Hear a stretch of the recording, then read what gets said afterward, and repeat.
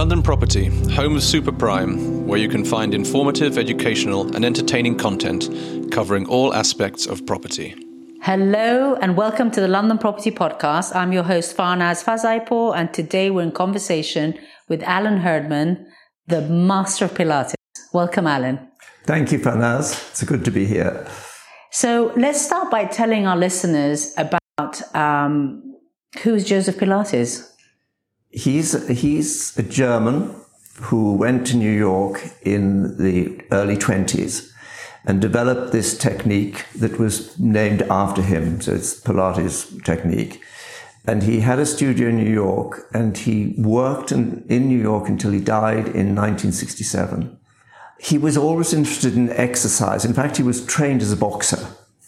And he left Germany because he didn't like what was going on there, and went to New York and he developed all of the apparatus that we use in Pilates. And he was just very keen on exercise. So can you tell us about how you were introduced to Pilates? When did you start?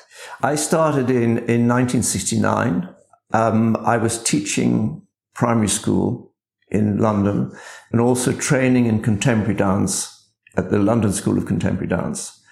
And after 3 years of doing that, they asked me if I'd be interested to go to New York and train in an exercise technique, which they didn't quite know anything about, but they knew it was very good for dancers.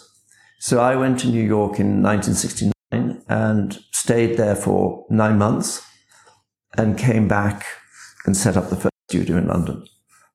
And why do you think it's specifically good for dancers? I think Pilates is good for dancers because it helps dancers to, if they're injured, it helps them to work when they're unable to do the technique. And it also helps to improve certain parts of the technique that they're having difficulty with. So I would work with a dancer who was, say, having difficulty getting their leg up high or having difficulty doing something within the technique. So we take them away from the dance and work on them physically. So you were actually sent there to learn this technique specifically for the purpose of helping dancers get more out of their dancing? In the beginning, I was sent there to help dance trainers and dance trainees, dance students, and also dancers. That was the main objective.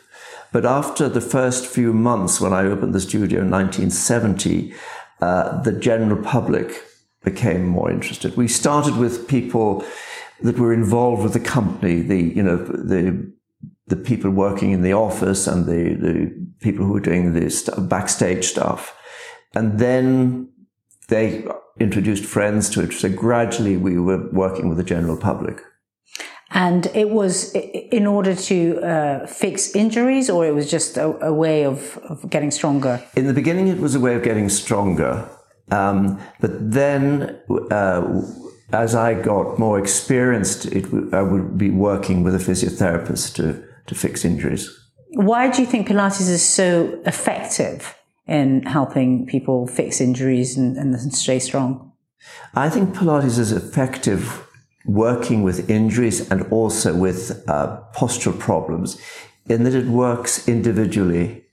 And rather than just teaching a class of people the same exercise, you either develop an exercise to help that person, but change the existing exercises to suit what they need. It's very much tailored for the individual.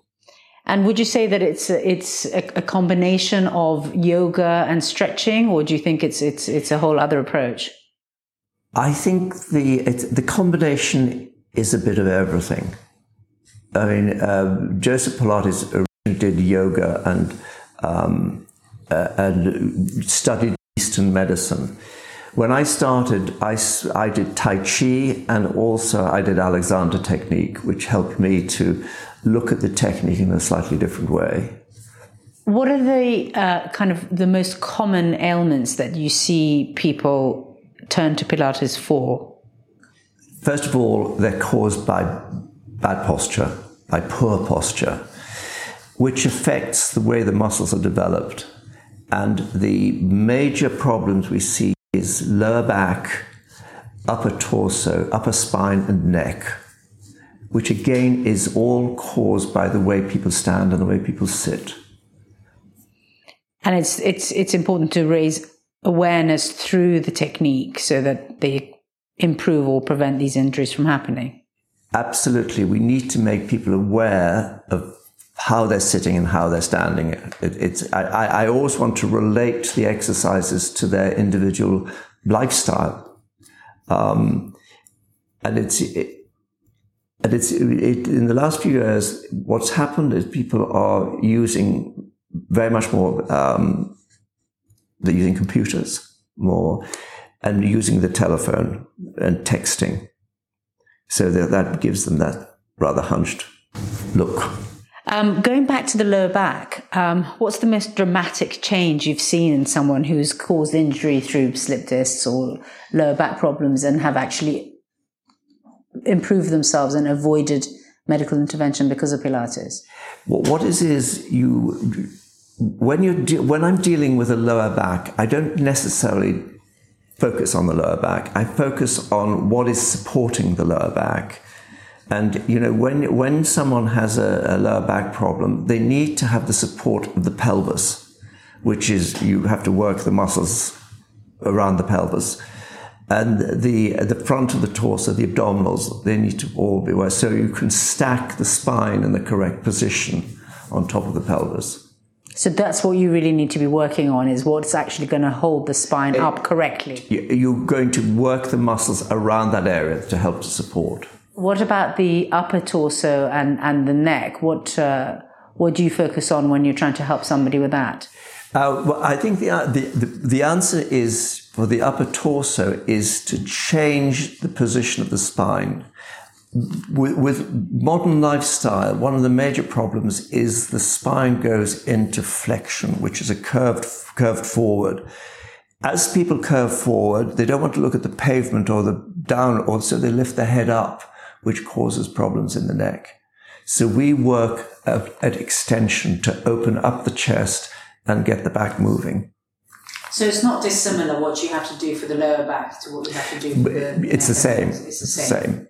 If you think of the spine as a sort of an S-bend, is just correcting the curves of the back and the whole spine. So a lot of the times people don't have healthy habits when it comes to exercise because it requires them to change their clothes, go to the gym, and make proper time for it. Are there things that you can recommend that people can do at home that, is quite easily achievable and they can just put it into their daily routine to try and prevent some of these injuries and to keep themselves strong? I think to keep the body strong, it has to be simple exercises have to be done on a regular basis. And the secret is not to make them complicated. Do something that you can do. For example, you can do stomach exercises while you're cooking, or while you're working at the stove, while you're washing up. It's easy to build in things that don't take any time and don't necessarily interrupt what you're doing. So for our listeners, the reason why I know Alan is because about 8 years ago, I got a severe disc herniation, and every doctor I went to and every advice I got was do surgery. And I was just not going to entertain that idea at all. And I started off by doing Pilates every day for, I think, 6 weeks. Mm-hmm. And then I did 3 times a week, and now I maintain it with going twice a week. And what I've taken away from it is you actually learn an understanding for your body to the level that you can actually tell yourself, tense that bit of muscle to the right of your belly button, and you can do it. So that's really where it comes from, isn't it? It's really deep, deep, deep. I think it teaches people to read their own body and understand what they need to do. That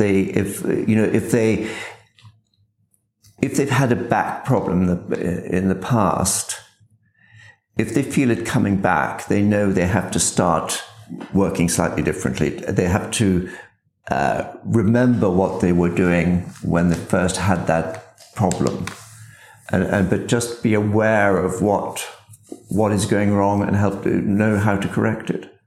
And then actually moving away from injury-led, people who are injury-led that find you, actually as you age, if you keep mobile and if you get up from the chair without holding your hands to the sides and, all these kind of things, it does actually enable people to age mobile with less pain, not looking like, they're kind of wobbling around and things like that, right? One of the things that really I enjoy about teaching this technique is that you will get someone who comes in who really has has a major problem getting out of a chair.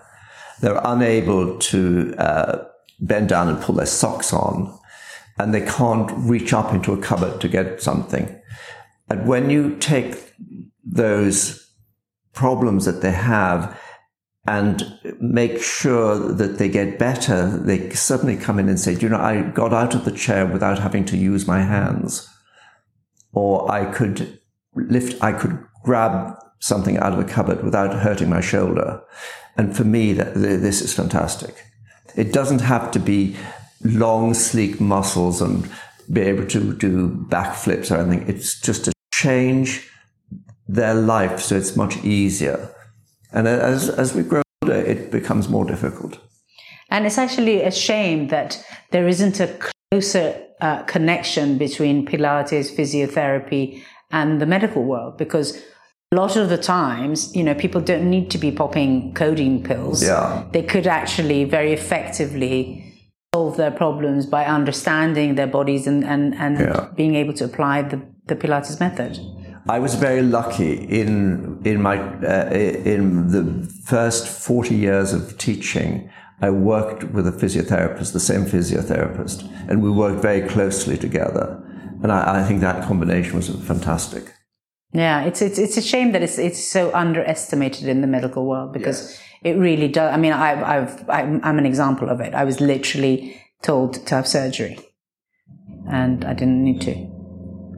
I can't diagnose, but I always say, think really hard before you have surgery. Thank you, Alan, for talking to us. It's been fascinating, and we are looking forward to being shown by you what are the top 3 things that people come to see you for, and how they could manage those and make sure that they don't become recurring problems. Thank you very much, Farnaz. It's been a real pleasure talking to you. I look forward to showing you the exercises. Thanks for listening to the London Property Podcast. Head over to londonproperty.co.uk and subscribe to our newsletter to receive latest updates.